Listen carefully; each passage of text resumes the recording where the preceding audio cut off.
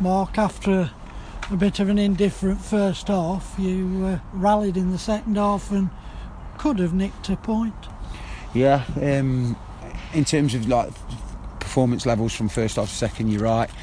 I was really disappointed in terms of the first half. I know we've had to make a few changes, some forced, some we wanted to make in terms of bringing personnel in, but unfortunately we didn't get to the grips of the game early enough and well enough, and it was obviously, like I say, disappointing first half from us, and we've got to be better, and we will be better, and we're saying it, but we do have to address the things that are ultimately cost us at the minute in terms of how we're nullifying threats and combating other sides coming forward, because on that first half performance it simply wasn't good enough. We know that, and like you say, second half we've come out better, but the goal timings again have killed us really.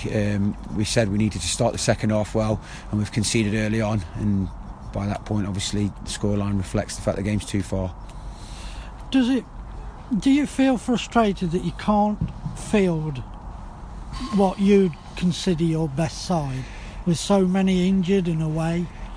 Yeah, we do feel frustrated. I think the most frustrating part is in terms of having that little bit of saving grace from obviously when you come into a job or when you start a job, you get to test things and look at personnel, and we've not had that luxury, and that's not an excuse, because these lads are here to play step 4 football and play step 4 football well, and that's what we want to do. That's what we keep striving for. People are getting opportunities each week. It's just up to them to take those opportunities when they come around, and then when they are out there, we need a collective to do so as well.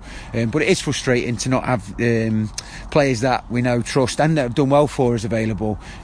Positive sign is John Guy's back from holiday next week. We certainly miss him. Jack Tyson, unfortunately, away today.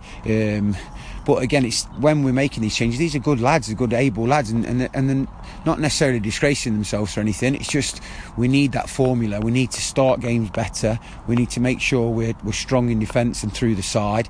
And yeah, changes do hinder things sometimes, but we have to adapt to that, because every other team in the league has to make changes. So yeah. You've got another game next Saturday on a 3G surface. Does that pose any problems, or are they used to playing on this? I think everybody should be used to playing on 3G now, in terms of there's that many around.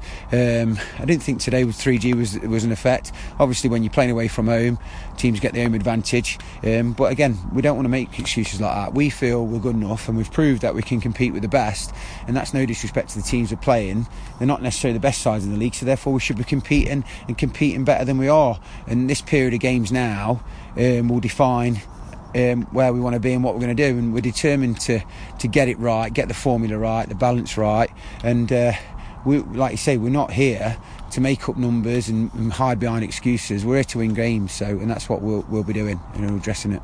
Lovely, cheers.